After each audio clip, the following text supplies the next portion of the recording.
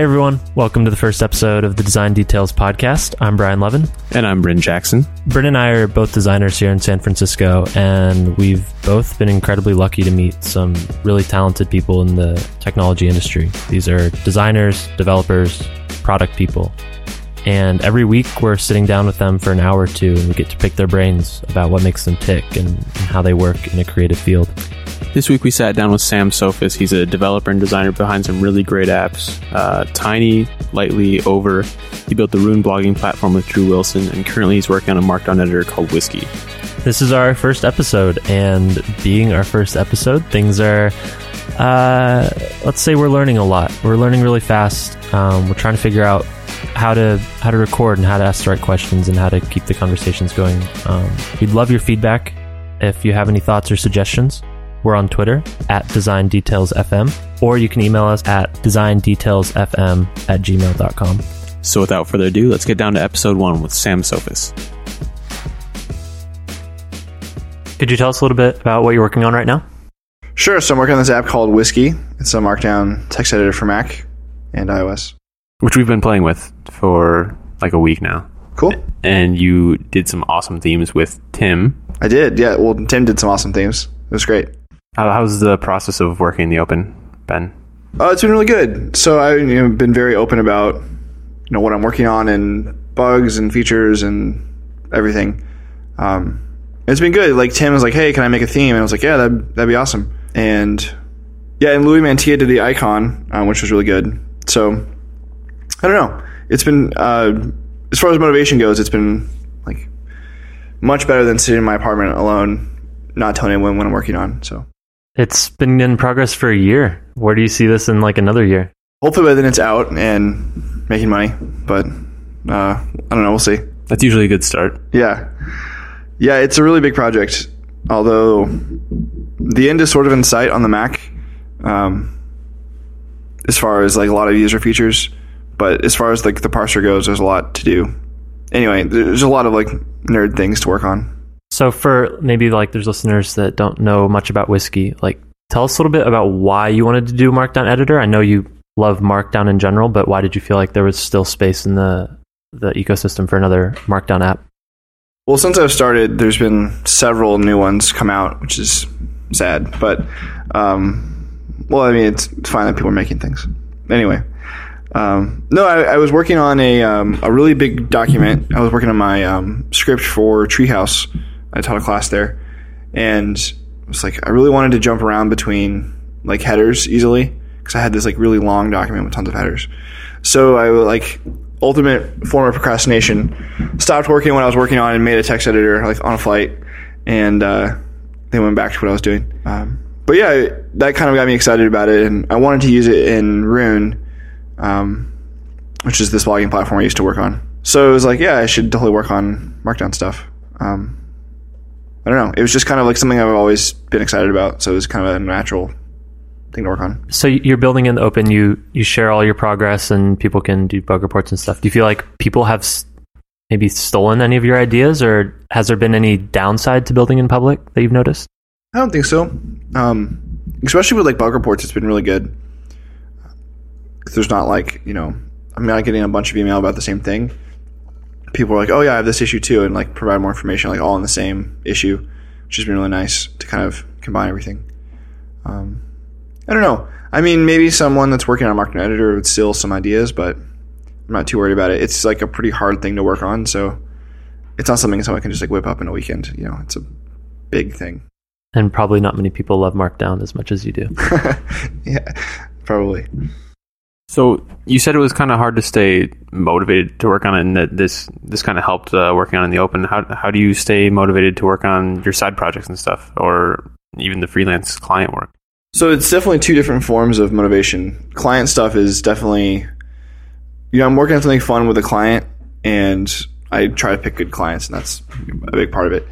Also, like charging a lot helps, because like when it's not fun, the fact that I'm getting paid a lot helps like push through it. That would usually do the trick. Yeah, that's a good form. Yeah, I mean, because if you don't charge enough and it's terrible, you're like, why am I even doing this? Like, this is terrible. It's just depressing. But you're getting paid a lot while you do it. You're like, I can push through, and it's fine. But I mean, most of the time though, that's not the case. Most of the time, I'm excited to ship something for someone. And for my own stuff, it's more, I'm excited to make something so someone can use it, and then like showing it off while I'm working on it helps a lot because it's like a little taste of what it's going to be like when I launch it. All the time. It's like brag driven development. It totally is. That's super helpful. Which is terrible and like, it's hard to do something until you tell someone you're going to do it and it's going to be easy, and then it's like, oh, my ego's on the line. Yeah. I mean, I feel kind of like a jerk. Like, yeah, all my development or all my motivation comes from like ego, but I've found like I worked on whiskey for a long time, like privately, and was like super depressed about it, and I started sharing, and people were like, "This is so great," and I was like, "I know it's so great." Not really. Those Twitter favorites. But that was totally like it helps keep me motivated. The fact that people were excited about it. Well, it seems like it's pretty easy for you to get people excited about it, though. Like you've got a pretty decent sized following, and people tend to get on board with whatever it is that you're working on. Like you actually polled people to ask what you should work on, which was pretty interesting. I did. A lot of people said whiskey, which was interesting. There's a couple other ideas as well. What were some of the other ideas? So I used to work on this thing called Cheddar, as this to-do list, and I was throwing out making another like to-do list thing. A bunch of people were excited about that, and then a bunch of people were like, "This is stupid. Like, don't make another to-do list." I was like, "You're right. That is stupid." And then work on shares as well. It's like this stock app I have to make it like really good. Was the other like big one on the list. Do you think it's stupid to make another to-do list app, or is that sort of on your back burner of another project you'd want to revisit? It's something personally I really want. But I feel like it's a dumb thing to work on. It's like there's so many to-do lists. And what do you use right now? Nothing. Whiskey, really. I just got Whiteboard, and I'm pretty excited about it. Like, it's pretty nice. Yeah, I haven't seen it yet. I know you mentioned it. It just is prettier than most. Like, that's really what stands out to me. And it lets me organize things the way I like to do it, which is kind of like I have these outstanding items, but I want to choose X and Y to work on today. And so you can just throw them into a today view, and like everything else just sits in a later view, and I can go work on it if I want to, and it's already documented, but it's not in my way. That's really cool. That's really the main thing. I mean, before I kind of listed things in text files anyway, and then I was like, this is dumb. So I made Cheddar, and then I sold Cheddar, and it kind of went away. So I went back to just text files, and now I edit those text files to Whiskey. So you've sold a few side projects. Could you tell us a little bit about how that process works? Speaking of selling Cheddar. Yeah, speaking of selling Cheddar. This is your second one you've sold? Or Cheddar was your first one you sold, but since then you've sold others. Actually, I sold a Mac app, 2 Mac apps, a long time ago. In like 2009, 2010. Oh, wow. That's the before time. That doesn't count. Yeah, it was a long time ago. Prehistoric. Yeah, I sold 2 Mac apps, which was terrible. Financially anyway. And he never worked on it ever again. So then I sold Cheddar for not as much money as I would have liked, and they never worked on it ever again. So that was sad. I kind of the reason for selling it was like, I don't have time. It was a really busy time in my life, and it felt bad that there's like all these, feature requests and bug reports, and I didn't have time for any of it. So I was like, found a friend that wanted to work on it. I was like, cool. I'd gladly sell it to you, and you can work on it. And he didn't do that. But whatever. I tried to buy it back, and he did want to sell it back, and then he sold it to someone else, and they don't work on it now. It's just getting passed around. Whatever. So you would characterize that as a pretty poor sale then? Yeah, I mean, like, or a negative side of selling. I mean, yeah. Money aside, like, it's sad to see it just like get abandoned. I can abandon it on my own. I don't need someone else to do it for me. Whatever. Yeah, and then I sold Rune recently to Ghost, which is this really cool open source blogging platform. They're actually a nonprofit, which is cool. Did that factor into the sale much? Yeah, so this wasn't like public before, but I donated it to the Ghost Foundation. It wasn't like a sale per se. Yeah, they acquired it for no money because I gave it to them. And you became an advisor as well, right? Yes.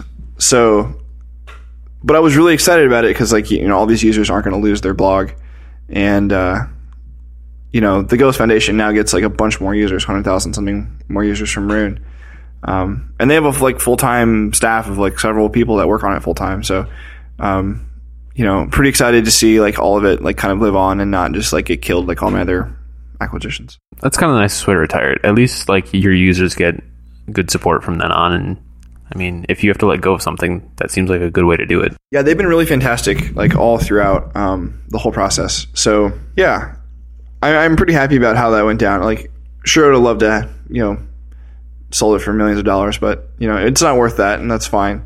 I was happy to give it to them, and they can do what they want with it. And it's been great so far. Everyone, they've started moving blogs over, and it's been really good. And they open sourced the theme, which is awesome. Like, they made that Drew's awesome design. Yeah, it's funny. John, the founder, was saying the header image, like, inspiration on one of their themes was like copied and pasted from Rune. They like saw Drew's media query craziness and like, oh, this is spectacular, and like copied and pasted it. I was like, yeah, I don't care, it's fine. He told me like that after the fact. But that's awesome. You work on a lot of your own projects in addition to freelancing. How do you balance your time with those two? Your own personal company is called Nothing Magical, and that's all your own products that you design and develop. You also freelance. How do you balance the time between building your own things that you're interested in versus the clients that come to you? So I usually just work on my iOS apps, like whenever people complain or there's a new OS or something. Both of them are finance apps. I don't really like finance. I don't know why I worked on them, but I do. But anyway, that's another story. So yeah, I don't work on those a bunch. I mainly just work on Whiskey right now because I'm excited about it. So I work on Whiskey because I'm excited about it. I don't have any clients, and I can afford to not work for the next month or so. I've been on it for since September, I guess. What's been the biggest challenge with Whiskey? Is there maybe a design problem that you're coming up against, or on the development side that you're really struggling with? Yeah, it's all technical stuff. I picked it. Part of the reason I decided to keep working on it after I started messing with it originally was I thought it'd be really hard, as a computer science problem, and I didn't go to college or anything, so I was like, oh, I should stretch myself and try to learn some more computer sciencey things. So I was like, all right, I'll pick it because it's hard. Cool, let's work on it and hopefully I'll finish it. And I was excited about it. A bunch of other reasons. That was another big factor. Was picking it, knowing it was going to be hard, and it's really hard. So the things I thought would be harder. It's cool to hear about what you're building with Whiskey. How do you decide what features to put in or what features to leave out? What's your maybe it sounds stupid, but a product philosophy as you're building this? Yeah, I definitely, and this is the same thing I use for all my clients and everything I do, really. What's the simplest we could possibly make it and it's still useful? I mean, MVP kind of mindset. Yeah, so for Whiskey, it's okay, you can type in it. I guess that's enough, but there's a lot of other things people expect, printing has to work well and, find and replace. And, there's a bunch of things that come with a text editor you don't necessarily think about. So there's a lot of things just that, and then okay, there's a bunch of other markdown text editors, what makes Whiskey special. So kind of choosing a couple things that I can do, and that's the special part, and I'm going to do all of these. And then everything else I won't do. What are the special parts? How nerdy of an answer do you want? Yeah, go as this is your project, right? Tell me what makes it special. So I have my own parsing. So the stuff that understands what you're typing is all custom. So I generated an abstract syntax tree. You can Wikipedia that if you're interested in the details. This is already over my head. So basically, this is how you design a language, a programming language. You you take some code and you break it apart into a really abstract representation. It's a tree of syntax. So then from there you can take that and interpret it and see okay, you wrote console.log and then paren, and then you wrote a string and then you wrote another paren. Okay, now I can understand that you're calling to log something in JavaScript or whatever. It's kind of the same thing. I build a tree of your document, and now I can see okay, you bolded this, and very confidently know you bolded it because it's the actual definition of what it is. It's not a kind of faked version iWriter or something. And with that, I can also do a bunch of other interesting things. So someone's asking to see how many horizontal rules do I have in my document? Can you put that in the status bar? And I was yeah, I can totally put that in the status bar because I can just ask the tree how many HRs are there, or I can like there's an outline view in Whiskey that shows like all your headers like all indented like with the multiple levels. And that's another thing that's really easy because I have all this information. Also things like smart quotes, which are great, but then if you're like in code, it's really annoying. So it like knows you're in code because it understands your document and like turns off smart quotes and smart dashes. And it's just like Whiskey like really understands what you're typing at a very like low level. So a bunch of things are possible. It's like, you know, kind of boring to sit here and list all of the things that are possible, but like a bunch of the things are really easy. Like once that is done, it's like almost this invisible design, right? Like you've created a product that people might not even notice a lot of these things, but it makes their life easier sort of inadvertently with being able to count HRs or know the structure of their document or things like that. Yeah, also like the word count only counts actual words you've typed, not like hash space hello is one word, not two like iWriter. They're easy to pick on because they're just like the most popular one, but you know they all are equally bad, relatively to. So yours is the most accurate, you'd say? Correct. Like that's what the focus is on, is like complete technical accuracy with Markdown. I love that you had like neat mode where it was like Gruber's intention or whatever. Yeah. So there's a preference in settings, so you can say neat or on the rocks, and it's like neat is like plain Markdown just as Gruber intended, and then on the rocks is like with extensions, GitHub flavored. But there'll be other additions like common Markdown or common Mark, whatever it's called, and all the other like stuff. But the GitHub one is like, that's where I'm starting, and it hits most of the other ones. Are you going to be building all the extensions, or do you envision other developers hopping on and making Whiskey like this sort of suite of different tools that someone can use? Yeah, I definitely want to do a plugin API at some point. There's already a couple folks like really interested, like developer friends. I think the easiest thing now will be like exporting, because like now I have your document in this like really abstract format. Most things do straight to HTML, which is fine, but you lose all the intermediate information. So since I have it, like I can obviously turn it into HTML pretty easily, but I can turn it into like PDF or RTF or whatever you want. And kind of like that, whatever you want, you could turn it into like a, Swift playground to open an Xcode or like whatever. And, some like the Swift one I'll probably implement myself because that's cool, but there's a bunch of things like that I don't really want to make every possible thing. So like I'll let other people, do that. And obviously themes will definitely be, available to make your own at some point, and that's probably where I'll start for now, and then down the road, who knows.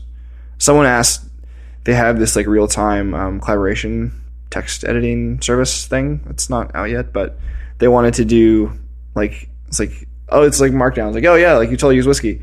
They're like, can I make an extension to like have multiple cursors with different people? And I was like, that would be crazy. Maybe, I don't know if that's even possible. Like so maybe something as crazy as that. I don't know. That's definitely all post V1. Like none of that is important for launch. So like no themes, no plugins, like nothing for first version. I love that so many editors are going after that whole like Google Docs thing. Like that is really encouraging, because that's not something you want to be siloed into. Like Hackpad had it. Spaces that Slack acquired, they're doing a thing, which that's awesome. Hackpad got acquired too. Dropbox. One thing we were talking about last time, which it's just been stuck in my mind ever since. You use this changelog system. Yeah. Could you tell us about that? Yeah. I'm a big fan of this. So when I was working on Cheddar, I was deploying a bunch to the web, and I feel like it was things people might not notice, like little features or things people were asking for or whatever. So I started doing all of it in a changelog on the web, and I just like put a header for each day and then like list all of the things. And I had like little tags that were colored, so you like feature, improvement, fix, whatever, or announcement. And then I do like blog posts for iOS because it was like a big group of changes. And then I started like, I remember one day I like added like full test coverage for something, or I think I added a bunch of indexes and like performance tested something or whatever, something really technical. And I went to put on the changelog. I was like, this is stupid. Like no one cares that it's like fully tested now. Like it doesn't matter. So I was kind of like, all right, from here on, I'm not going to put anything technical or anything that's not user value in the changelog. And then from there, I realized like everything I did today, I can't like put in the changelog. And that was like, well, that sucks. Like that's the brag driven development. Like I need to like show off that I've done some things. So it helps like focus a lot on like things that matter and not just like refactoring for the sake of it, or whatever else. So now in Whiskey, I do that as well. There's a bunch of things happening under the covers, but I only list things that actually people can see, which is also like pretty challenging because it's like, well, I can still type in it. Like I don't really notice anything else. So it's all very like drawing that line is kind of interesting on Whiskey because it's such a technical product. But yeah, I'll just like make a header and then list in Markdown, like, here's what's in this release. And then as I'm working on it, I'll just say like, this one's unreleased and have like a little thing, or I'll say, when it's released and put the date and kind of have my running list of things. And then I'll like release, whenever I want. And I found myself putting like Markdown to-dos in the top of the release like section. And this is like, these are like the things I have to finish before I can ship it, if there's like a couple little things. This isn't like where I check features or bugs or anything. It's just like, I broke something while I was working on this and I remembered I need to go back and fix it. Like, here's just like a couple like little things. Like, this is what's blocking me from shipping this. So I can't keep this all in this one Markdown file in my repo. And it, it's like versioned with Git, and if you branch and whatnot, it all merges, and that's all fine. So I don't know. I'm a big fan of that system. I don't know if I explained it as well. Yeah, I love that system. It's just total focus on like adding value to the end user. It's a brag-driven development, but only for users. Like, only the users care if you make that stuff, really. Yeah, I mean, like, in reality, it's for the user. It's not like, no one cares if all my tests pass, but they do care that the stuff is accurate. So, like, sure, I can say I improved parsing for lists or something, but, what I had to do to make that happen, like, no one cares, I wrote, like, 40 unit tests, like, it doesn't matter. Good talk. It Love it. now. Yeah. So, that's kind of the thing. That's going to make my day better. Yeah, and lists and Whiskey are really hard, so that's not implemented. I was actually playing with that, and I couldn't get it to work. I was like, yep, that's not implemented. It's really, really hard. That in block quotes. Holy crap. Coming soon. Maybe. Gosh. Lists are hard. Got it. Yeah. Sam Sophis. How much, I guess this question could go two ways. One, like, how do you think of design, which leads into how did you think of design when you were building Whiskey? Like, when you open it, it's just a box, like a text editor. There's no onboarding. There's no instructions. You assume the user knows everything about Markdown or has a good understanding of that. Was that all designed intentionally, or is that still to come? How do you think about that? I like Sketch's little like welcome with the pretty graphic, and like there's a tutorial link or something. I'll probably do something similar the first time you launch. Yeah, they've got videos right on the first launch. Yeah, I definitely plan to make a bunch of videos and to explain how to do Markdown and all that, because I think teaching people to use Markdown is like this really valuable thing that people don't understand is valuable to them. But that's kind of a separate thing. I chose pretty intentionally that I wanted the default like window style, so it's just like the default title bar with like a white box. It's like as plain as could possibly be. But a bunch of people have like said they love the design of Whiskey, and I was like, really? Like, what design? It's like a window with a white box. Well, I think that's like what you said earlier, is like, what's the least it can be and still function, and do that. Yeah, and I think people are referring to like the themes, and the coloring works really well for the things that's implemented for, which is cool. I mean, even the preferences window isn't designed at all, except for like the one switch for On the Rocks. Everything else is just like a bunch of checkboxes in a window. With the ice cube that pops in. Which is great. Like, that's so cool. One of my favorite details. It's clever. It also changes in the About window and the dock, like all simultaneously, if you have all three open. It's kind of fun. What? Yeah, I didn't even notice that. I always have my dock hidden. Yeah, it's kind of cool. It changes the dock. But I'll have to check that out. yeah, it was funny when Louis made the icon. I was like, can you make me another one without ice? And he was like, yeah, okay. And I was like, yes. It looks really good. It's funny. He originally made it, and I was like, can you put a little more whiskey in the one with the ice? Because it would like be higher. And he's like, oh, good call. So it's different. We didn't like measure anything. He just kind of like picked, but it was You didn't measure the displacement of the ice cubes. I thought about it. I was like, this is stupid. No one's ever going to care. I remember when it first came out, geeking out over like the details on the ice cube. Like when I saw the huge version that you tweeted one day. Like, it's crazy. Yeah. Well, he even like made it crappier on purpose because it looked too good. Like he made it's a good problem to have. He like blurred it a little bit because it was like too crisp. And it was very shiny. Yeah, ice doesn't really. Well, it's a really hard thing for him to do because it's like all a glass, liquid, and ice, which is like really hard to. All gloss surfaces. Yeah, he does it all in Photoshop, like no like 3D software. It's crazy. It's just like he's like hesitant to send me the PSD, and I was like, get all your secrets.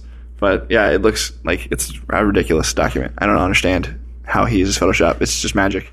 Yeah, for anyone listening, we're going to put the high-res icon on the site, designdetails.fm. If we can find it. It really is a beautiful icon. And the detail of just taking out the ice cubes, having a version without the ice cubes is really beautiful. It's nice. I just ordered stickers a couple days ago with the one with the ice in it, so I'm pretty excited about it. It's like a crazy high-res like image, so it was like printed. I had to shrink it down like to 20% or something for a 4x4 icon or sticker. Did you end up going with clear or white? No, Sticker Mule said the clear one wouldn't work well. I think this is so much variable alpha, but I was bummed. But it's over white. Not the worst problem. No, I mean I'm totally gonna put it on my laptop. I'm excited about it. That's a good place to put it. So, among your client work are a couple of my favorite photo apps. I generally hate photo apps. However, you built Tiny, which I absolutely love, because it's not like, at least originally, in the first version, before like things stuck around for a while, I knew it was going to go away really quickly, and I knew it was super small, and there were no tools to really compose anything. And it was just like, it was sharing a quick window into your life, and like seeing a bunch of like little glimpses into your friend's life, and then it was gone the next day. So it's like the easiest thing to share really quickly and a lot, which Mark has proven because he shares every 5 seconds. But like, how was the process working on that? Like, I know you and Caleb worked on that together. Not at first. So Kevin Rose and Mark Himian are the two guys that founded North, and this is their first product. So they hired me as a contractor before they even announced like North was a thing. They didn't even actually tell me that was the name. Someone texted me the TechCrunch link. I think it might have been you actually. I don't know. Anyway, It's possible. it was like, hey, are you working at North? And I was like, oh, they have a company now. Like, congrats, guys. Anyway, so yeah, Kevin was just like, hey, here's our idea, and here's a screenshot of one of the screens. Like, can you make this? I was like, yeah, totally. It was basically, just like, anxiety-free sharing was the idea. So like really small, they're tiny, they don't enlarge, and they expire. Well, they used to anyway. That was the idea. So yeah, I told them I could do it in a week, which was a little ambitious. It took like 2.5, close to 3. Still ambitious. I mean, it's pretty quick. I did all the server and iOS, like all the engineering. Caleb helps briefly. Caleb Davenport, he's Caleb D on Twitter, and Aaron Gottwalt on Twitter, helped with the server, just like a handful of days each, like in the last week.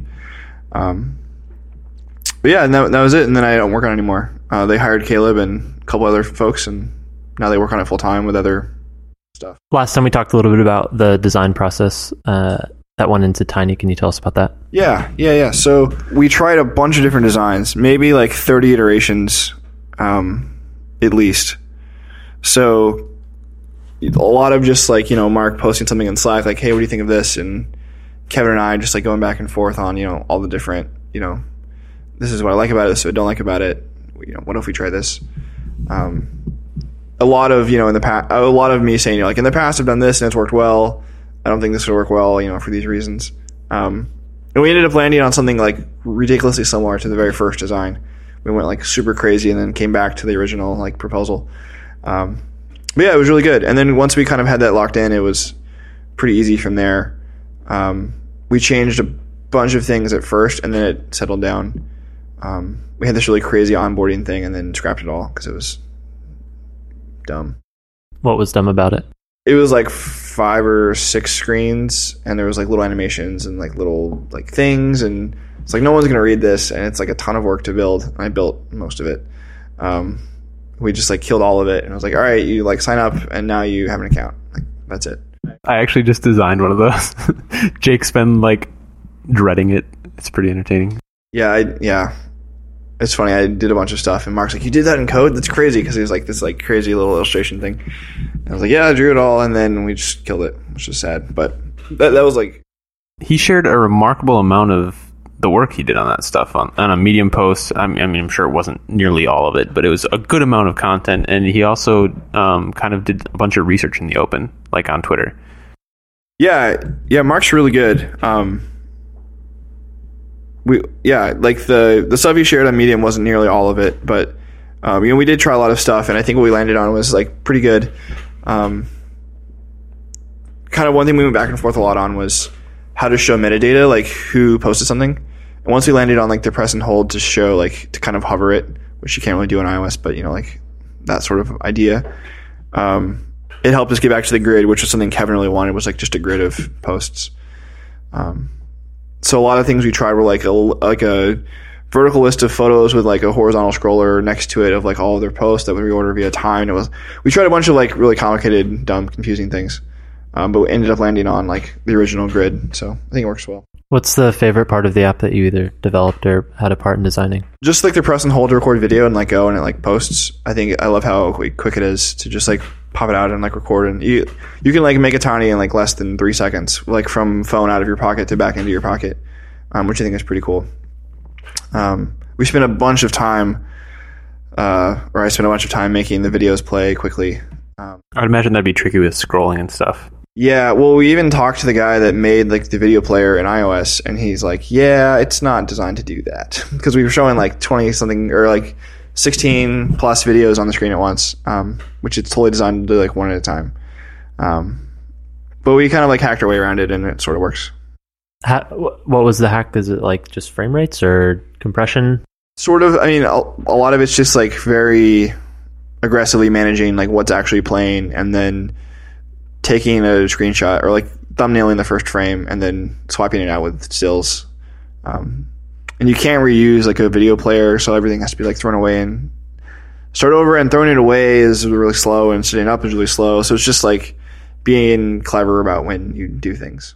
And all this happened in 2.5 weeks. This is like amazing to me that you guys did all this iteration so fast. Basically a week of it was like making the videos not suck. And then the first like handful of days was the onboarding stuff that we threw away. So like, once we kind of landed on what we were doing and learned how to do videos quickly, it was a really fast process. Probably because I use like so much of my own like open source stuff, or like copying, like, oh, I need a user system. Like, well, I'll just copy and paste it from like Cheddar's code or Rune, or basically everything I've made in the last several years is just like copy and pasting Cheddar's code over and over again.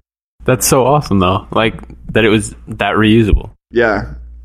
Yeah, I recently like mentioned in a talk I gave this idea of cumulative engineering. I don't know if that's like an actual term, but that's what I'm calling it. Yes, the idea is like if you look at like my go-to is like a car company. So even Tesla, when they invented like, a bunch of things, they still like have an assembly line and, like a bunch of like axles and like things that like Mr. Ford invented like forever ago, and they're like using all those ideas, even though they made like a bunch of things more than anyone else, or like whatever else you're looking at, like engineering wise, like, if you're building a computer, for example, like you're not going to like, all right, how do I make a transistor, and like spend 20 years developing like the technique for doing that, or all right, now I need to write like the kernel, which would take like, just an amazing amount of time. You're going to like build on all of that. Like Apple's not like throwing away all of their work and making something like iWatch took like 2 years, I think they said, but had they not had all the other stuff to build on, it would have taken like forever.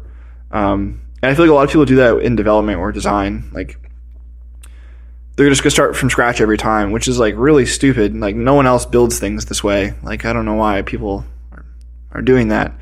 So I was like, let's like whenever I build things, how much of this can I reuse? Because there's no sense in like solving this multiple times. Especially something as silly as like a user system. Like you can sign in, you can sign up, you can forget your password, like all those standard stuff. I don't need to like build this every time. Like, it works. Everything carries over in some way, whether it's something you learned or like a little trick or whatever, or an actual component. Like that definitely makes sense as a cumulative process, not as like a one at a time, throw everything away after you're done. That's sort of like the trend now on the web too, with like web components. You have a form that you can just drop in anywhere. It fits in any size. You have a pop-up that works any place, any size, any context. I mean, once you make it, why would you get rid of it? Right. You just keep building on top of all these little components. Yeah, so because I've been doing that for so many years, I just opened up like the project and added like 20 something of my libraries, and like, cool, it sort of works. I just got to like do the video part and like it's done. It was like a really quick thing. I could have totally done it in a week had we not changed our minds a bunch, and had I done that much video work before. Video was kind of a new thing to me. So, Are some of your libraries open source that listeners could check out? yeah, all of it. Everything I use in Tiny is open source. And where would they find all this? GitHub.com/Sophis on the iOS side. Some of my Rails stuff isn't, but it's not that great, so they're not missing out. Cool. And we'll link to that in the show notes, of course. That's awesome. So the other photo app that I think is really cool is Over, and you worked on that as well. Yeah, a little. I did a bunch of work for them, but they're not using some of it. The first thing I did for them was I built Gutenberg, which is their so Over puts text on photos. It's really beautiful text and other illustrations. Yeah, they started using some of Jessica Hish's stuff too recently for the Red project, I think. Yeah, they were featured with interesting the Project Red App Store stuff, and they have Kyle Steed and a bunch of really fantastic folks. They've even commissioned some fonts design just for Over. He's really good at getting artists to work with it.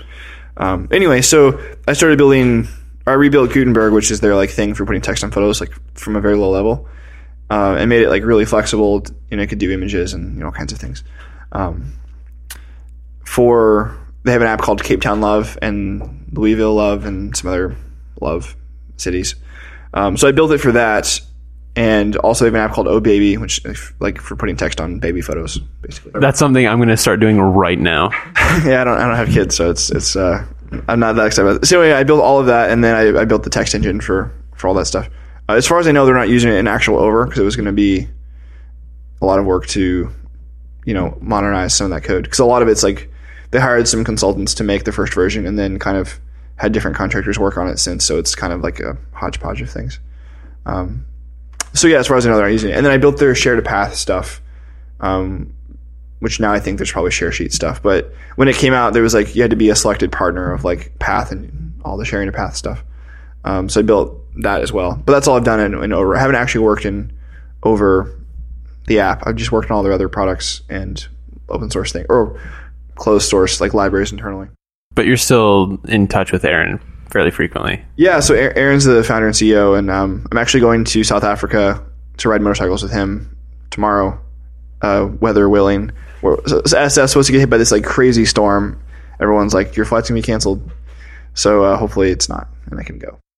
Yeah, maybe everyone will be listening to this in a few weeks, reminiscing on the storm, the monsoon, the great monsoon, San Francisco. I saw someone posted is San Francisco a waterscape apocalypse or something hilarious whatever.com, and it was not yet, and then had links to Amazon referral buy umbrellas and rain gear and stuff. I was just thinking about that today. I still have to buy an umbrella. This is gonna be interesting.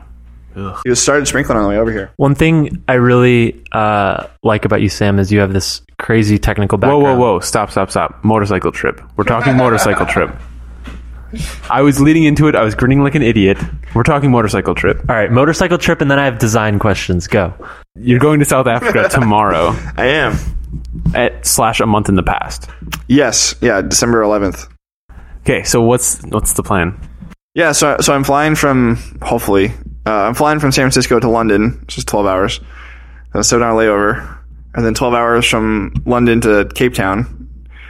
So that'll be a very terrible 2 days or however long.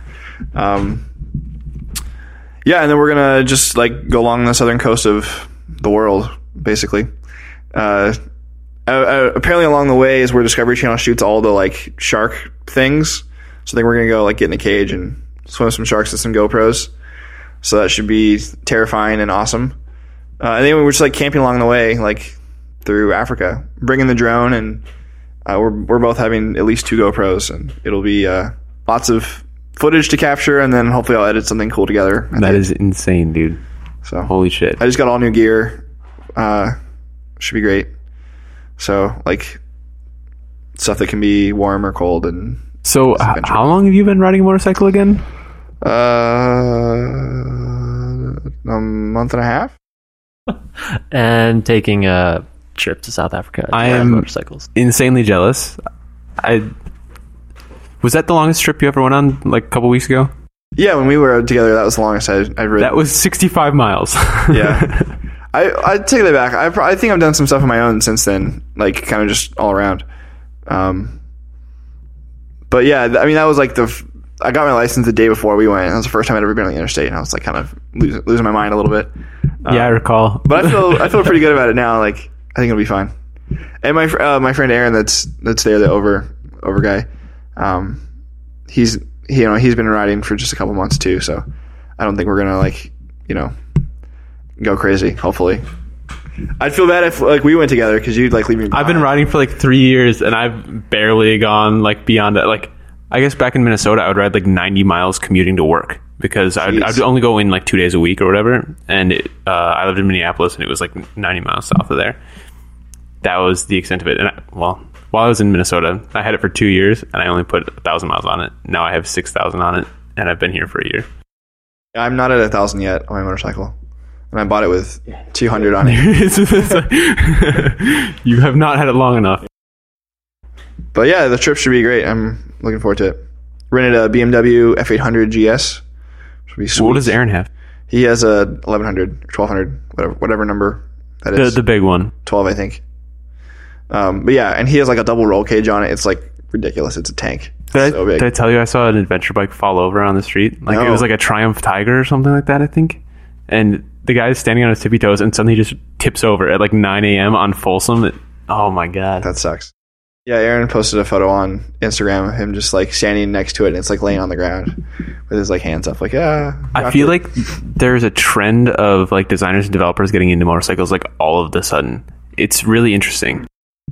Kind of what inspired me to like do it as I was in Europe for a couple weeks in late September, early October. And everyone in Europe is like scooters and motorcycles. It seems like in all the big cities. I was like, I should get a motorcycle. And then I was in Kentucky right after that. And my brother-in-law, Chris Soul, is like really into motorcycles for a long time. And he's like, dude, you have to get a motorcycle. And I was like, all right, fine. So I got one like the next week. Well, the first thing you told me was you were going to get a 1200, which is just monstrous. It was 11. It was the CB 1100. That was kind of was one. And then you told me that was dumb, so I didn't do it. Which I think is a good call. But I think the 400 is a bit small. So the Ducati Scrambler in May is going to be incredible. I think it's the 600 or 800. So my wife wants to take the course now.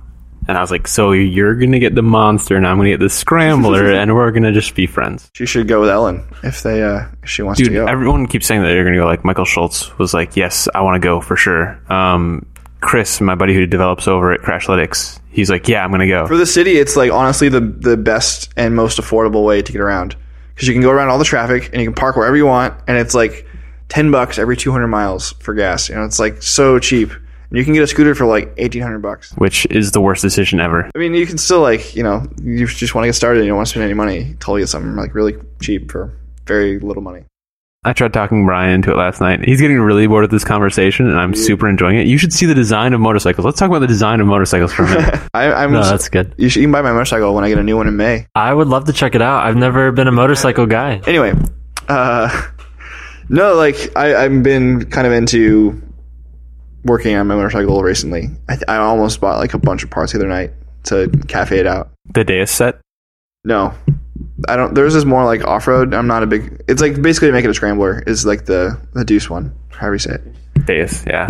Dude, Dan Casaro did so much awesome illustration work for them. Like every time I go there, it's mainly just to look at their illustration work again. A bunch of other like of my motorcycle they've done, but I don't like the kit you can buy. I don't like if there's another. They have some other ones I would love to buy, but the kit I'm not a big fan of that particular style. We're talking about a lot of oddly specific stuff, so yes, we can probably not use any of this. So your other photo app that you worked on was Lightly for Colrise. Yes, which got featured on Apple's last presentation. I think not the last one, the one before that, where they introduced the Apple Watch. Oh, was it? Yeah, it was like splashed onto the screen. Oh, cool! Like it was like the first one up there. I didn't see that. And it's also like top apps right now. Yeah, best apps, whatever that is. And it was also they used it at WWDC.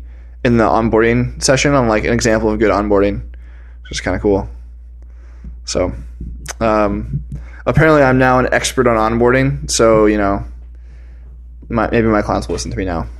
No chance. Anyway, clients are always like overly passionate about their onboarding idea. It's like What's the ideal onboarding to you for an iPhone app? I like how we did it in Lightly. Cole designed it, but I'm a big fan of how that works. It's basically the first time you go to certain things, it tells you like here's how to do it, and we would just use like text and a little animation. It would just like 50% black of the screen with like a little like there's a thing you can like press and hold with 2 fingers to like compare a photo. So it just is like compare and has like 2 fingers kind of like pressing with like a little like animation. And you tap the screen anywhere and it goes away and you never see it ever again. And then you go to like some other screen and there's like a pinch gesture or something. We'll like show you there, and then it goes away. We're not going to show you like 6 screens of here's all the things in the different parts of the app because you're not going to remember any of it and you're just going to skip it. So it's very like contextual as far as like you went to somewhere for the first time and we'll show you. And there's a bunch in like the main like list view because there's like 4 different ones. But if you've ever done it before we even like tell you about it, like we won't even tell you about it because you've like learned how to do it. So I spent a decent amount of time like making all that like pretty smart. So like they all come up in a certain order and then it would skip if you've done it and like remember that you've showed you. And but it's all, as far as the user goes, it's like all very simple and one time and just shows you for where you're going to use it briefly and you can dismiss it and never see it again. Which has been good. Have you ever gotten into A/B testing No, we could have with Lightly, I think, but for anything else I work on, there's not enough scale because there's like the sample size would be too small. And then with Lightly, we didn't, just because we were like trying to finish and we were in a hurry. And I don't know what else we would have even done. I mean, he was pretty happy with what he like designed, so we're like, yo, let's just use this. And then Apple liked it, so that was cool. I have yet to watch that session though. Maybe they were like trashing it. I don't know. I just saw screenshots, like person on stage with the thing. I just remember being like watching the keynote with Jake in the back room, Jake Marsh, who you and I both know. And we just saw Lightly be the first thing up. Like they did this like whole thing where they dropped a bunch of apps onto the screen, and Lightly was the first one up. We're like, whoa! Like it was up there for like a second by itself, and just like, what? Well, it's kind of interesting. Like a bunch of people are like, whenever Lightly's featured or whatever, people are like, oh hey, like congrats, whatever. And it's like, I mean, I don't really feel any like ownership over it. Like I just did it as a contractor, and I don't work on it anymore. I mean, it's got to be cool to see your work up there and considered to be like one of the best. Yeah, I mean, I did a lot of really good work on it, I think. Like, we worked really hard on it for a while. And it was a really good project overall.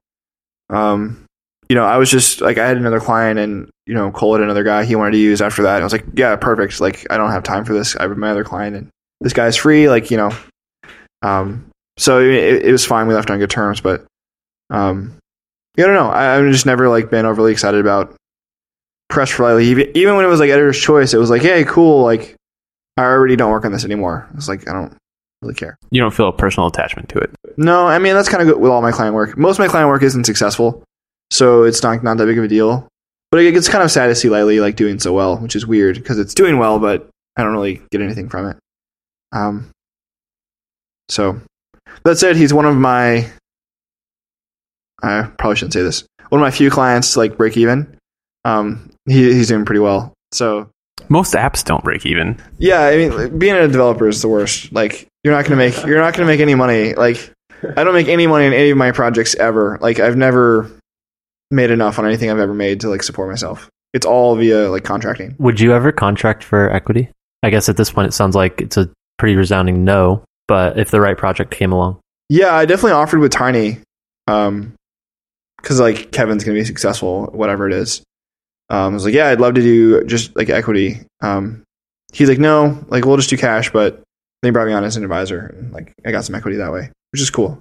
It was nice. He didn't have to do that. It was nice. He like recognized all my work I did. So, yeah, I don't know. I mean, that said, like all the startup stock I've ever had has been totally worthless. So, I don't know. A lot of people come to me and like want to do equity. I was like, yeah, you can't. It's different if like, you could afford it, but you like are offering versus like, yeah, you can't afford me and you're just going to offer some equity. Like, I don't know. I'm not a big fan of that. That seems to be like a trend right now. I know Lonely Sandwich does like an equity offer thing if it's a startup that they think is interesting. I feel like that has a different element to it simply because like they're helping make them profitable just from the get-go. Like if you see Adam show up on a commercial, you know that it's probably an interesting product. Like that's a really interesting, it's a diversion. Like it's just slightly different from what you do? Like you do the same thing. It's just you're not promoting it directly. Well, it's something like for them, the ones they do for free aren't like crazy elaborate ones. Like some of the ones, they get paid a lot for. Well, they did that Push for Pizza one. I heard they didn't have much cash for theirs, but yeah, it was like a really simple. I mean, if you look at the ad, it's like a really simple. It's thing. hilarious though. Yeah. So I mean, I feel like it's the kind of thing they can spend a week on it and get some equity, and like that gamble's like worth it. Versus for me, it's like I can spend like 2 months building something, and then like, cool, now I still have to pay my rent, and now I have this equity that's worthless. Like, it doesn't work out as much for like that sort of time commitment. If it was something like smaller, I'd be more interested, or consider it, but not a big fan. You have this like amazing development background. You were into iOS development from day one.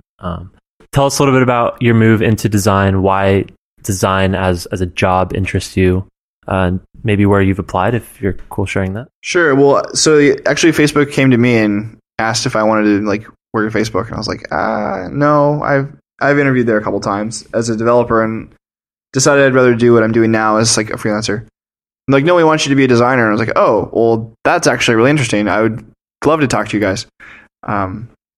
And went through the whole process and interviewed a bunch on site, and they're like, well, we actually don't know what we do with you, so we'll get back to you in a couple months. And I was like, yeah, whatever, it's fine. I'm not like bummed about it, but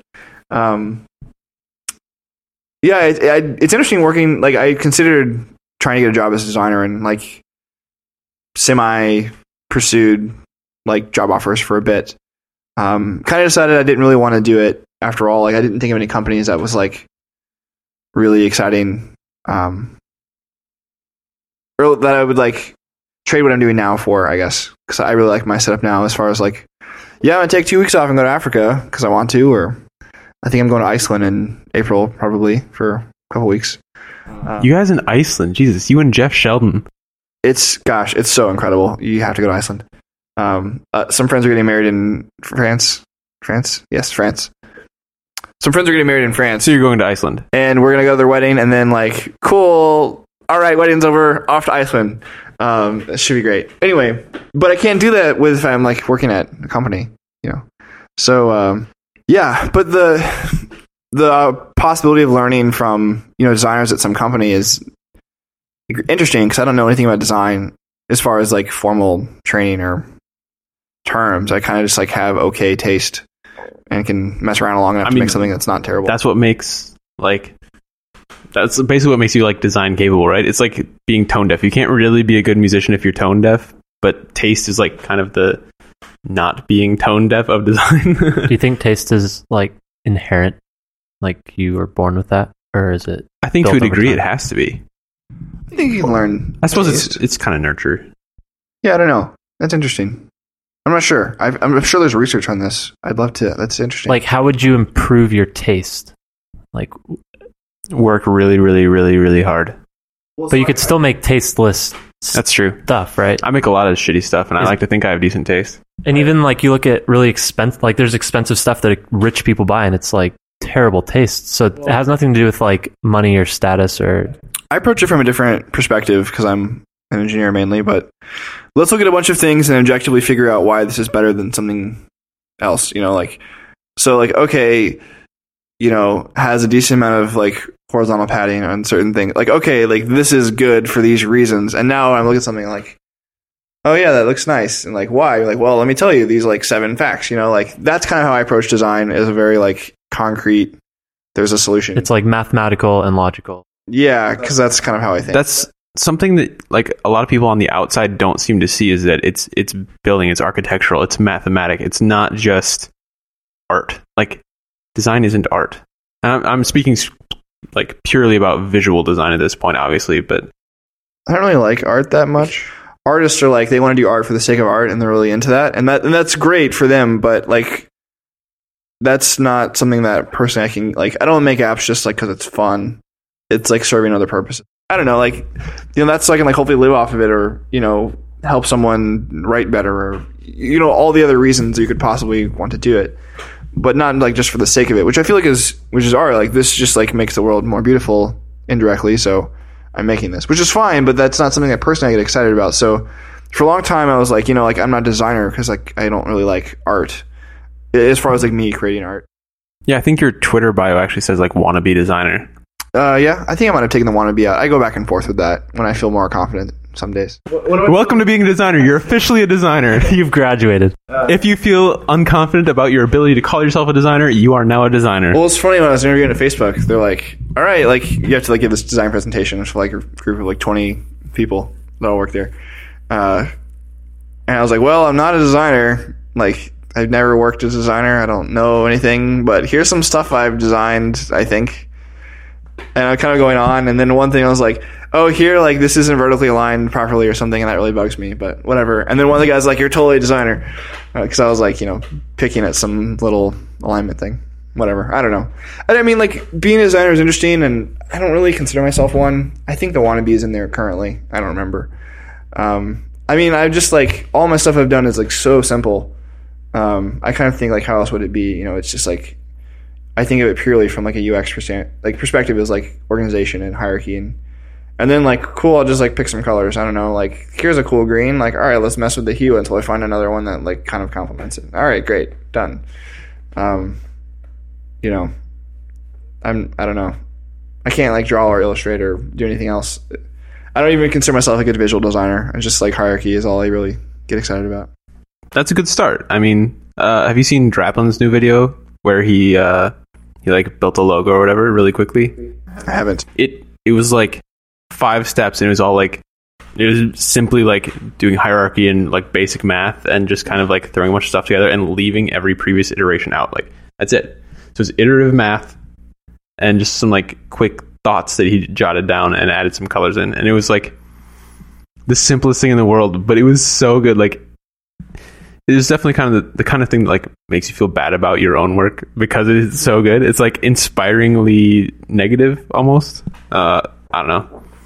I promptly went home and basically copied him, so it's whatever. Well, I love that your work is very beautiful, and you don't think of it as being like this involved design process. So clearly you have like something in the back of your head that has helped you build these beautiful products, and it seems like it's working well so far, certainly with your client work and your projects at Nothing Magical.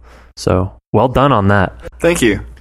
So do you have any tools you really like? I know you're not big into like prototyping necessarily. Yep. Don't like prototyping. We could definitely talk about that for a long time. Tools I like.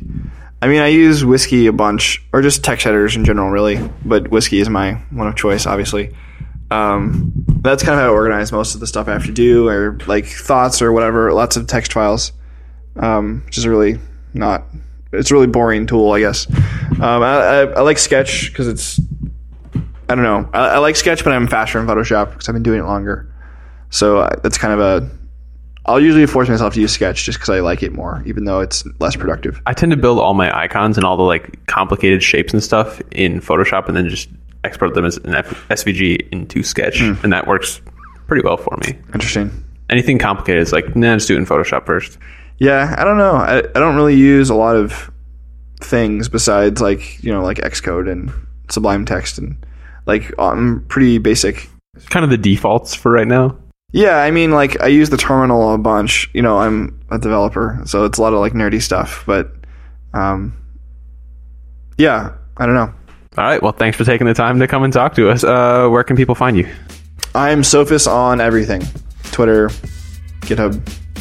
The things that matter. Yeah, if you check out the show notes, they're going to be at designdetails.fm. We'll link to all of Sam's projects, show screenshots, we'll show the amazing Whiskey icon, all of his work. It's amazing. Sam, you're very talented. Thank you. I'm honored to be your first guest.